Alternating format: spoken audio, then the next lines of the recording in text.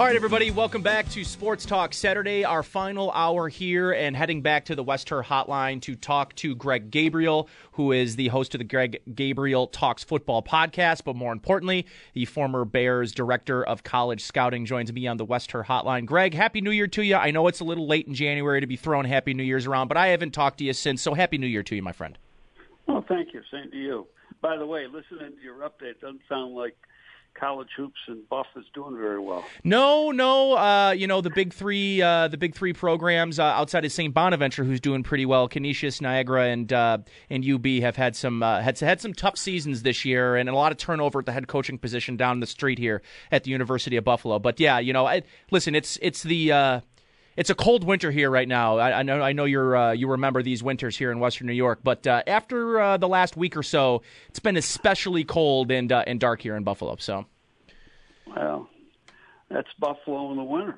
Especially January, man. January. This has been a true winter. We've gotten a lot of snow the last couple of years. We've gotten lucky and have sort of skirted the heavy snowfall, but it's been single digits, teens, and lots of snow, and it's just not a great time for that sort of seasonal depression, if you know what I mean. Yeah, but the ski places love it. Oh, certainly they do, and I'm sure they're getting a lot of folks this weekend with the weather and the snow on the East Coast the way that it's looking. But Greg, let's you and I talk some ball, my friend, and I think I kind of want to start with a ear to the Bills here, and then move into some of the moves we've seen the Bears make. I know you've sort of had your ear to the ground with this new Bears offensive coordinator position opening and the interviewing is happening there. Well, the Bills are in the same spot as the Bears right now, looking to sort of shore up the staff after losing Brian Daboll. Before we get into some potential replacements here for the Bills, I want to ask you about your thoughts about the move for the Giants in getting Brian Daboll and Joe Schoen, and potentially, Ken Dorsey as well, if he decides to follow Brian Daboll. What do you believe that the Giants are getting in Brian Daboll, and do you believe...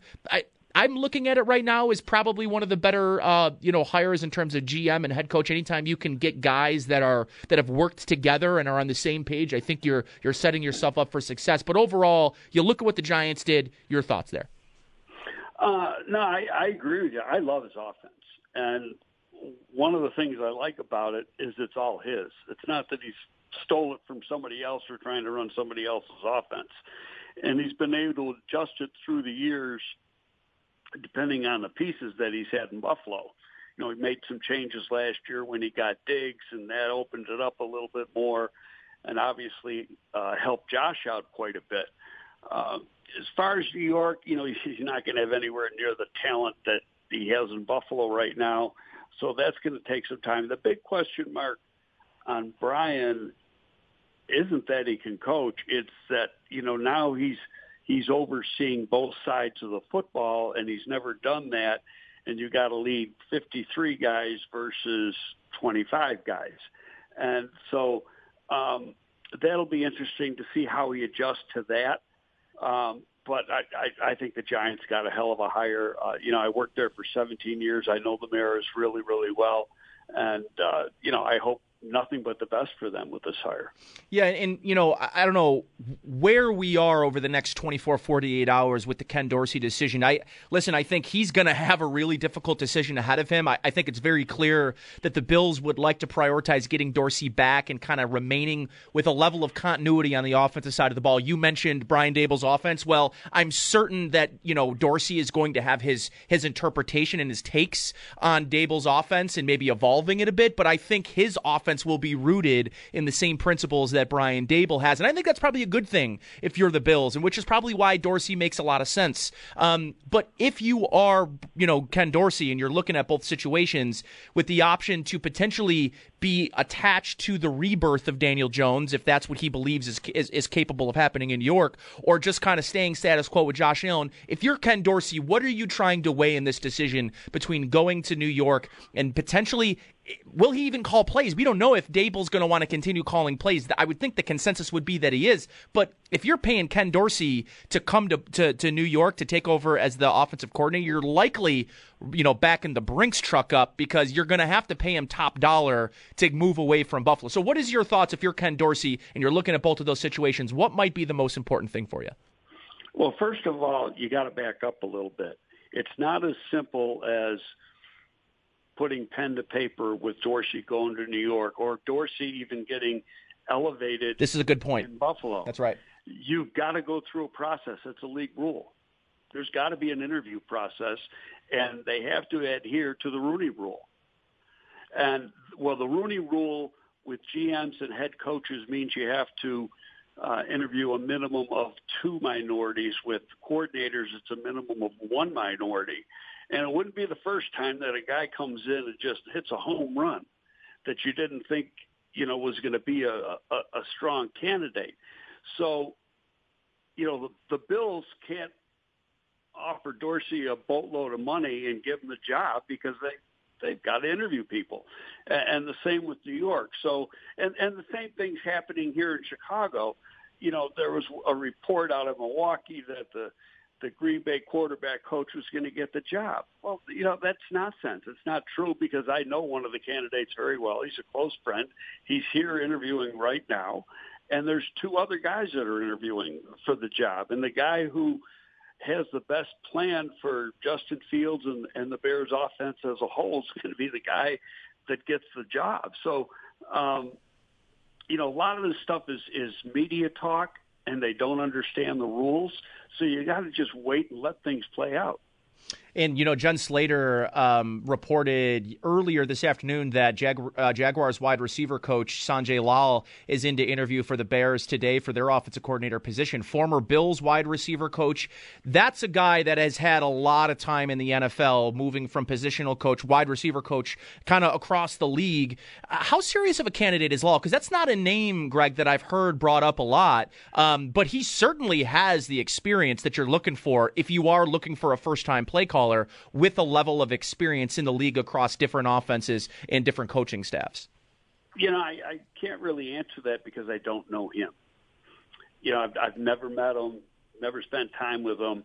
I know that he's got a very good reputation, but he's never been a play caller, at least at this level. I know Pep Hamilton, who I'm biased towards because I've worked with Pep 2 different places and have known him for about 15, 18 years.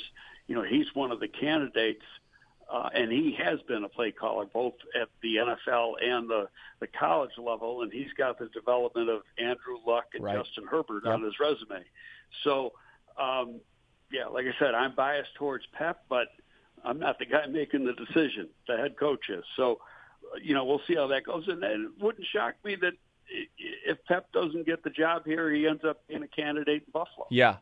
Yeah, that's what I was going to ask you. Like right now, I kind of look at Pep Hamilton as maybe the gold standard for play callers that are available out there that aren't really in the same conversation as being a head coaching candidate. But I'm certainly, I look at Pep Hamilton, Greg, and I almost view him as the type of candidate that might not be a long-term answer because I believe if he goes to Buffalo, he goes to Chicago and has a good season and develops Justin Fields or takes Josh Allen to a new level or new height, he might be a guy that's in the head coaching cycle just a season from now. So how do you, as an NFL franchise, do you have to take into account, hey, this is the best candidate, but he may only be a one-year Band-Aid because he's good enough and young enough that if he does well in this stint as a play caller, he might be springboarded into head coaching candidacy in just the next offseason?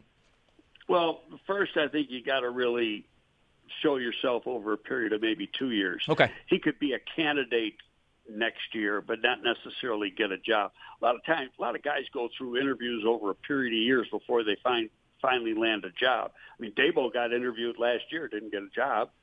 Got a job. Finally sure, got a that's job right. this Yeah. year. So, yeah. But at the same time, see, I look at it a little differently than you. I look at it, if you hire a guy and then people want him as a head coach, you made the right hire. Yeah, that's a good point.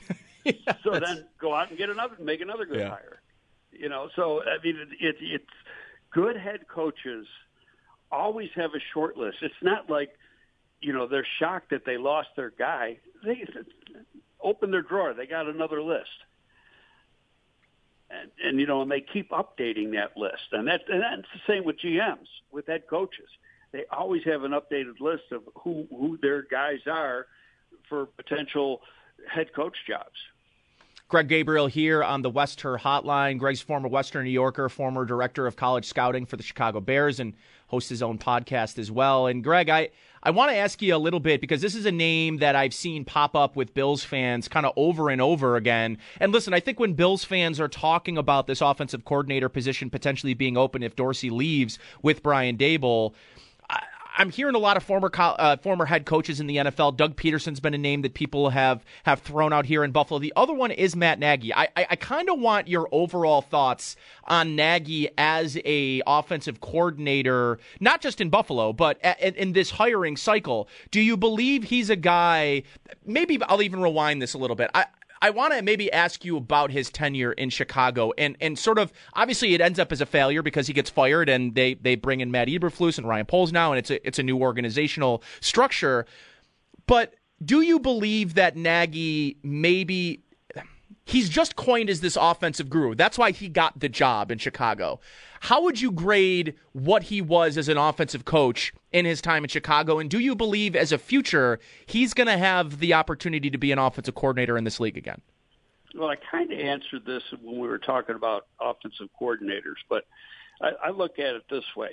He was the hot guy 4 years ago, and Chicago got him based on what his work was in Kansas City. But he only called plays for like 4 games while he was the OC at Kansas City. And here was the key. It's not his offense. It's Andy Reid's offense. That's why I'm not real big on Eric Bieniemy as a potential head coach, because he'd be the same guy. You know, you're being a guy who's trying to run Andy Reid's offense, and reality is there's one guy who can run that offense, and that's Andy Reid. And he knows how to make it work. So, you know, that being said, you know, I think Matt is really a good guy, and he is a good leader. Players play hard for him, but I think he is stuck to, and I'm throwing a dart at the wall here, but it's stuck to the system. And doesn't necessarily adjust well, you know, to the moving parts within the system. You know, there's a ton of talent in Buffalo on the offensive side of the ball. So, and we've seen what they can do. They put a boatload of points up on the board.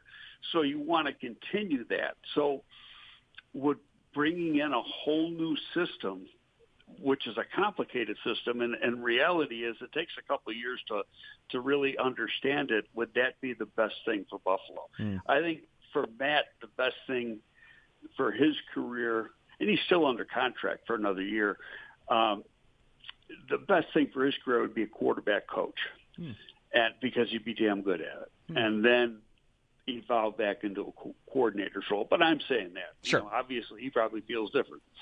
Yeah, for sure. That was sort of my wonder about him, right? Is I think there's a lot of ways you could look at Nagy. I was always under the impression that this is a guy that, at least for all intents and purposes, around the organization was liked by the players. He was a good head coach and a good leader, but to your point, sort of failed short in evolving his offense and evolving it in a way where what Brian Daboll did very well, Greg, or at least this is my understanding of what I believe Brian Daboll did very well, was adapting his offense and becoming a matchup-based offense so that it never really looked the same week in and week out, because he was developing a script around the strengths and weaknesses of the opponent that week, where I think Nagy, to your point here, got a little paralyzed in the system and in the scheme and really couldn't evolve it in a week-to-week matchup-based league where in the NFL, the players are so good. I don't have to tell you this, Greg, but like the players are so good. It's a matchup and evolve a matchup week-to-week league, and I think that, at least from the outside looking in, is looked like that's where Nagy really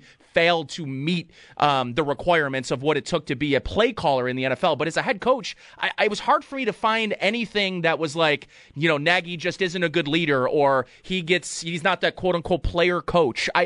Those things were tough to find. But when I look at Nagy, that was the concern for me, is the failure to evolve as an offense. Yeah, well, you know, you go back to his first year, and they only lost 4 games, I think, and he was named Coach of the Year. He had a lot of success, but it never went. The arrow stopped going up. In fact, it went down because I think it became pretty easy for opponents to zero in on exactly what he was going to do. Mm-hmm. And that falls on him. So, and you know, the development of players, you know, you could look at Mitchell Trubisky. Trubisky played really well that first year and then never got better. And then I saw him just in the one game, in the preseason game against the Bears this summer. He's like a totally different player. And so I put that on Nagy because the guy Mitch is a better quarterback than he's been given credit for. I agree. And Greg, by the way, Trubisky may get an opportunity. Listen, like I look in Miami, that may be a great situation for Trubisky. I think Trubisky did himself a lot of favors sitting behind Josh Allen, learning a little bit, because you're right. I think the failure for Trubisky's growth was more on coaching and scheme than it was on Trubisky, because I think he's a talented player. And listen, the Giants may bring him in and force like a good competition with Daniel Jones there too. Like I think Trubisky's going to have some options this offseason, Greg. Well, the team I keep hearing that wants him is Washington. Now, whether that's true or hearsay, that remains to be seen. But they obviously have a quarterback need, and there were definitely, Greg, some rumblings at the trade deadline about a potential trade with him to Washington. So that I think that's one of those situations where we all saw smoke. So where there is smoke, there's eventually a fire. Right, and you know, I know Ron Rivera real well, having been here, and he would like the makeup of Mitch Trubisky. You know, so that could be a good fit. But, you know, if that happens, it won't happen for another 2 months. So once free agency starts, or 6 weeks. So, Greg, last thing I have for you. Overall, your thoughts, your grades, your feelings about Ryan Poles, Matt Eberflus. Listen, I'll say this. Good on Chicago. It appears they found their guys, and they went through the process, and they didn't wait around or dub it as, well, we're just going to be patient in this process. Miami is saying that they were patient, and they just missed out on their top candidate because they were patient, so to speak. So with the concisive way that they did this process and they found their guys, what is your overall thoughts on the moves for the Bears this offseason so far? Well, you know, I like the move because, you know, the GM in Indy, Chris Ballard, is a very close friend. Chris worked for me here in Chicago. And Chris speaks very, very highly of Matt Eberflus. So from that standpoint, I'm going with Chris. Chris also worked with Poles in Kansas City. Chris was in Kansas City for 3 years before he went to Indy. Poles was a carryover from Scott Pioli's administration as the GM in Kansas City, and Poles got more responsibility under Chris, and you know, grew, and he continued to grow. And I know some scouts around the league who have been with him on the road, and there's not a guy you can find that's going to say a bad thing about him. You know, very organized, very smart. He's humble. He's got good instincts. So, you know, overall, on paper, it's a good hire. I mean, you know, hires always look good when you make them. That's right. You got to see what happens a year from now, 2 years from now, and 3 years from now.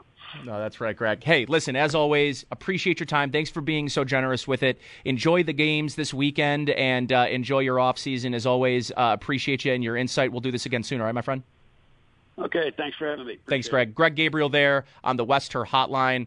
You can catch him. Let me just make sure I get his Twitter handle correct. I believe it's Greg Gabe on Twitter, and you can follow him there. All right, I'm going to take a timeout. Ty Dunn was on the Extra Point Show yesterday. We're going to replay that for you here, coming back on the other side here on Sports Talk Saturday on WGR. All right, welcome back to WGR Sports Talk Saturday. Nate Geary, Zach Jones. We've got two final segments here for you. We're going to replay Tyler Dunn, the founder of the Go Long podcast and newsletter. He joined Sal and Joe yesterday on the Extra Point Show. So here's the first part of that interview with Ty Dunn. We want to waste no time today. We're going to do something we never really do, and that is have a guest right at the top of the show, and there's a reason for that, and that is because he just published some audio for his podcast and on his website, Go Long TD. It is Tyler Dunn, friend of the program. We've had him on many times before, and Tyler does a weekly segment, a weekly podcast with Buffalo Bills wide receiver and return man Isaiah McKenzie, and he just published this like an hour ago. I listened to it, so I reached out to Ty and said, can you come on to give some clarity maybe on what Isaiah said about what happened in the last 13 seconds? So we're going to welcome Tyler in on the Wester Hotline. And Tyler, first, such short notice, so thank you, but also just want to say, like, you can give whatever you want out of this or direct people to your site. I don't want to give away what was said because I don't want to take away the clicks, but obviously you can give a little more clarity here if you can. Hey, man, great to be here, Sal. Good to reconnect, and thanks so much for the opportunity. Yeah, just GoLongTD.com, and it's within our podcast feed as well. If you just put in Go Long Podcast, Apple, Spotify, wherever you get that stuff. But we talked for a full hour. Most of that hour is spent trying to get to the bottom of one of the most bizarre, ridiculous, epic, instant classic finishes I think we'll ever see in our lives. So, the reason I did this show, too, is, I mean, did you know, Sal, it's not just exclusive to the Bills. I think most all these 32 teams, there's no locker room access. It's harder to get to the truth, to get to what really happens. And Isaiah McKenzie is as authentic as it gets. He was all about doing something regular through the season. So it's been a lot of fun, and at times not fun, talking about getting benched and how he got out of that place mentally. But to get to this point with a chance to get to the Super Bowl, he explained best he could everything he knew that went down those 13 seconds. And I think by and large, without, like you said, giving too much away, we'd love people to check it out. We've got video up as well, in addition to the audio, which, to see the body language, I think is important. To see how he says things is important. But I really think that there was a ton of miscommunication between coaches and players those 13 seconds on what needed to be done on the field. And that is a problem, and I think it's a problem that kind of blew both of our minds, given that this is a team and a head coach with such an obsession to detail.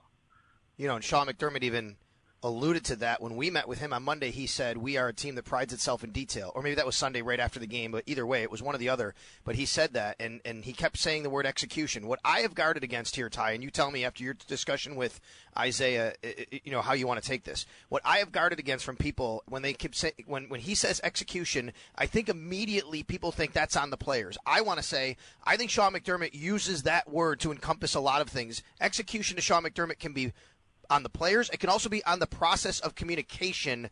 Execution is also that part of it. And I want to stop short of saying he's simply putting it on the players there. It might have been the communication piece as well.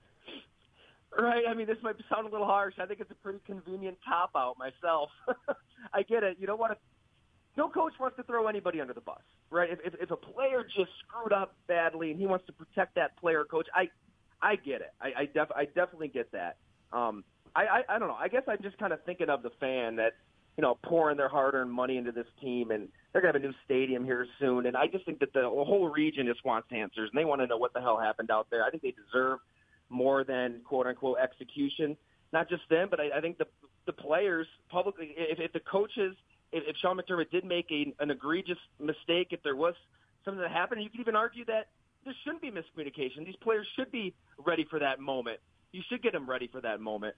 I don't know. I think that maybe that players don't want to hear that word execution. Sean better than I do in his verbiage and what he really means when he says things. I'm just kind of relating it a lot back to Mike McCarthy and those Packers playoff, disasters. And through those disasters, that was a word, and you hear it with other teams too and other coaches elsewhere. Like execution often means we put them in the position to make a play, and right. The players could not execute it. So I'm kind of taking more of an NFL view, but hey, it is a way. We have to kind of investigate it here because nobody came out and said what happened, which is what we tried to figure out on this Isaiah show. And Isaiah, and you talked about it. It seemed like, and again, not giving away secrets from what he said, because he's not on the defensive side. And I thought part of what really blew me away, just like it was for you, was him also searching for answers. And it sounded like maybe other people on the team were also and are still also searching for answers. Totally. Yeah, I think he's being completely honest in that a lot of guys really don't know what happened. I don't think that in the locker room, and he kind of takes people inside that locker room in Arrowhead too, just the emotion of everything. It's, oh my God, I can't imagine what that was really like. But Nothing was really said by a player or a coach in front of everybody like, this person messed up, that person messed up, here's why it went down the way it went down. But, everybody had exit interviews. Everybody talked. He had an exit interview. I think that there probably are people who know. Obviously, everybody on the field knows, and those involved know. But there's definitely a lot that don't. I take him at his word there. So Tyler Dunne joining us. Sorry, Joe, from Go Long TD. You can follow him on Twitter at Ty Dunne, TYDUNNE. So you also talked with him about free agency and whatnot. And again, not asking you to give it away because we want people to listen to the podcast, but what's your vibe, given what he said, given his contract status, the season he just had? Do you think he's back with the Bills, or is there even a chance he's back with the Bills next year? Fantastic question. He wants to be in Buffalo. He loves Buffalo. I mean, he's been living out of a hotel, from day one. He was here when they were 6-10, and nobody's thinking Super Bowl. Josh Allen's a rookie. His career, Isaiah McKenzie's career, is on the brink, right? I mean, he's in Denver. He's fumbling. He doesn't know if anybody even wants him, and he kind of grew with the team, grew with the city. I mean, we were at Mister's Bar and Lanes in East Aurora. It was packed. I mean, they had to bring in more chairs, more tables, and squeeze people in, to try to accommodate as many people as possible. I'm telling you, they're not there for me. They're there for Isaiah McKenzie. He's a fan favorite for a guy that's a reserve receiver, a returner, who's had some great moments, but we're not talking about like a main starter on the team. I mean, he's beloved, and I think he genuinely wants to stay. But I'll say this too. I think he's smart. I think he knows that when he did get his one opportunity because of COVID, not because, he was vaulted into the starting lineup, he had 11 catches for 125 yards and a touchdown against the Patriots in Foxborough, in a game they absolutely had to have. So I think that, and I asked him at one point, your desire to be a slot receiver, a main part of an offense, is that going to weigh heavily? I mean, is that something that you need to see in free agency? Without giving anything too much away, right. I get that sense. I think he knows that this is an opportunity he has to take advantage of because he took a pay cut to play for the Bills this season. More from Go Long's Tyler Dunne on the other side. You're listening to Sports Talk Saturday on WGR. All right, welcome back to our final segment of Sports Talk Saturday here on WGR. More from Ty Dunne, who met with the Extra Point Show's Sal Capaccio and Joe DiBiase yesterday. The Bills obviously have a decision not only on him, but even with Cole Beasley's contract number, right? That could play into what they want to do with Isaiah McKenzie. They could save $6 million on Cole Beasley. I want to go back to what happened, though, Thanksgiving night. I remember when he was inactive, and there was a lot of buzz on social media, and he literally said, like, I'm done for the year. And I'm watching him walk on the sidelines. I'm like, okay, no, he's not hurt, right? What does he mean by that? I think he was emotionally hurt. That's my sense. You can go back to the other podcasts you've done with him. But I think there's a question now, Ty, of what his relationship is with the organization. I think you answered that. There's no hard feelings here with him and Sean McDermott from what I can tell from what you just said. I think he's just honest. I think they do have right. I mean, it's kind of a recurring theme on the show. We've done 8 of them. And, he pokes fun, and I think they kind of give it to each other behind the scenes. And, right. At one point when they played Jacksonville, I was like, are we going to see, Sean McDermott pulling an Urban Meyer anytime soon at the bar? He's like, absolutely not. That's the last person you'd ever see in that situation. I don't think that they are going to hold, honesty against Isaiah McKenzie or hold, that fumble in Indianapolis against him anymore. He proved that he can get past that. He got back on the field. And, yeah, they saved, you get down to the nitty-gritty, they did save a lot of money by moving on from Cole Beasley. And I don't think we'll see what the market is for Isaiah McKenzie, but even given Josh Allen's contract and the fact that they're in some pretty tough spots salary cap-wise, there's got to be a way to make it work if they do want to give him that role. Yeah, I think so as well. All right, let's get to what everybody actually tuned in to hear you say. What's happening with Aaron Rodgers? You know it, man. I know you know. Come on. If anybody knows, you know. Oh, my God. Well, where do you even start with Aaron Rodgers? Well, first of all, another playoff letdown, and it's been a decade, since they were in that game, which is crazy. I mean, 4-time MVP, Hall of Famer. It's crazy to think his career could end. I guess to cut to the chase, I think that if I were to guess, this is just kind of a gut feeling more than anything. I think that he goes to the Denver Broncos. Oh. I think that him and Nathaniel Hackett have a really close relationship. I mean, like, there's nobody in that building, that what I've been told from players, that he loves more than Hackett.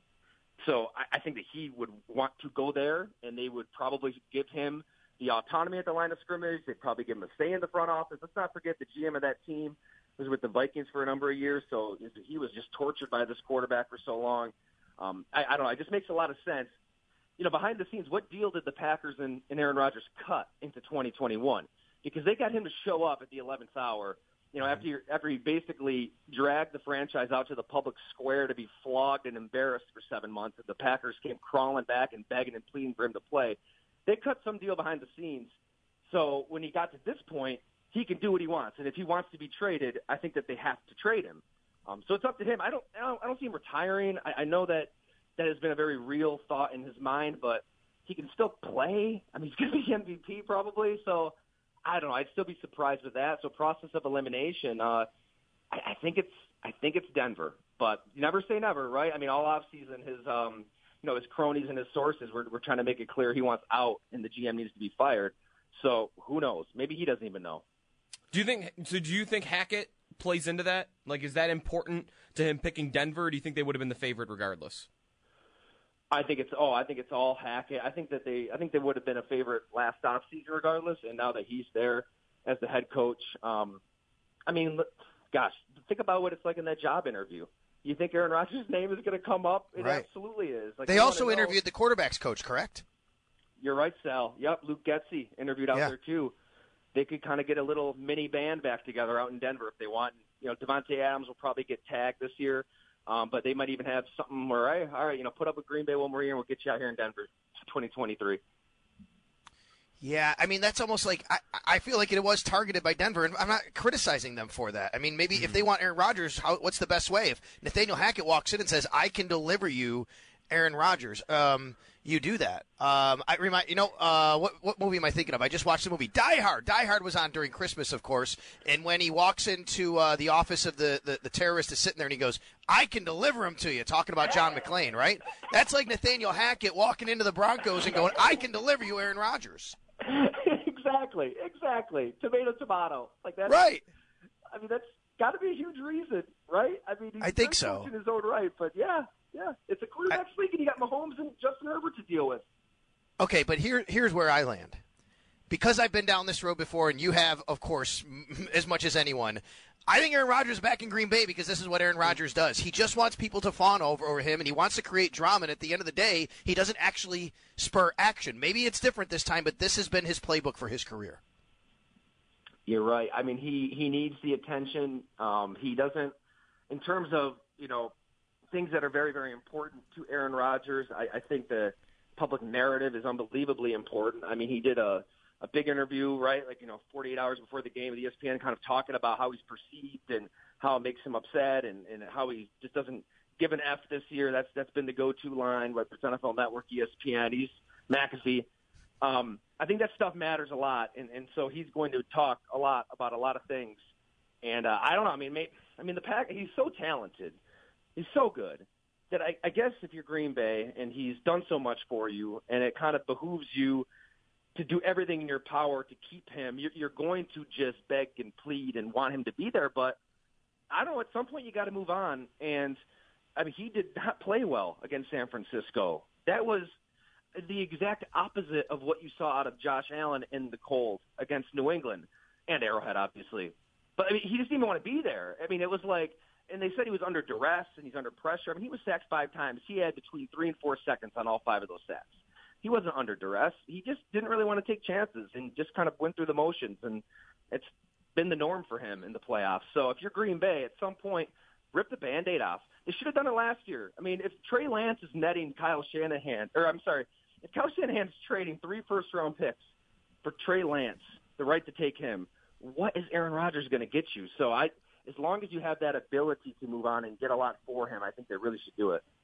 All right, that's Ty done. Thanks again to all my guests this morning and into the afternoon. Thanks to Mike Catalana of Fox Rochester, to Matt Lombardo of Fansided, to Marcel Louis-Jacques of ESPN, and, of course, of Greg Gabriel. And for you, of course, for listening along today. So for me, Nate Geary, Zach Jones, we appreciate you listening. Next week, I'll be back along on Sports Talk Saturday tonight on WGR 9 p.m. Puck Drop Sabres and Phoenix Coyotes. It is said that Craig Anderson is expected to be in goal, so you can expect the longtime veteran to make his return and debut. Well, he debuted this year, but his return from the injury report after the Sabres are down now. I think, is it 20 goalies, Zach? I'm not sure. It's a lot of goalies. So Sabres, Arizona tonight on WGR 9 p.m. Puck Drop. So for me, Nate Geary, Zach Jones, we appreciate you listening on Sports Talk Saturday on WGR.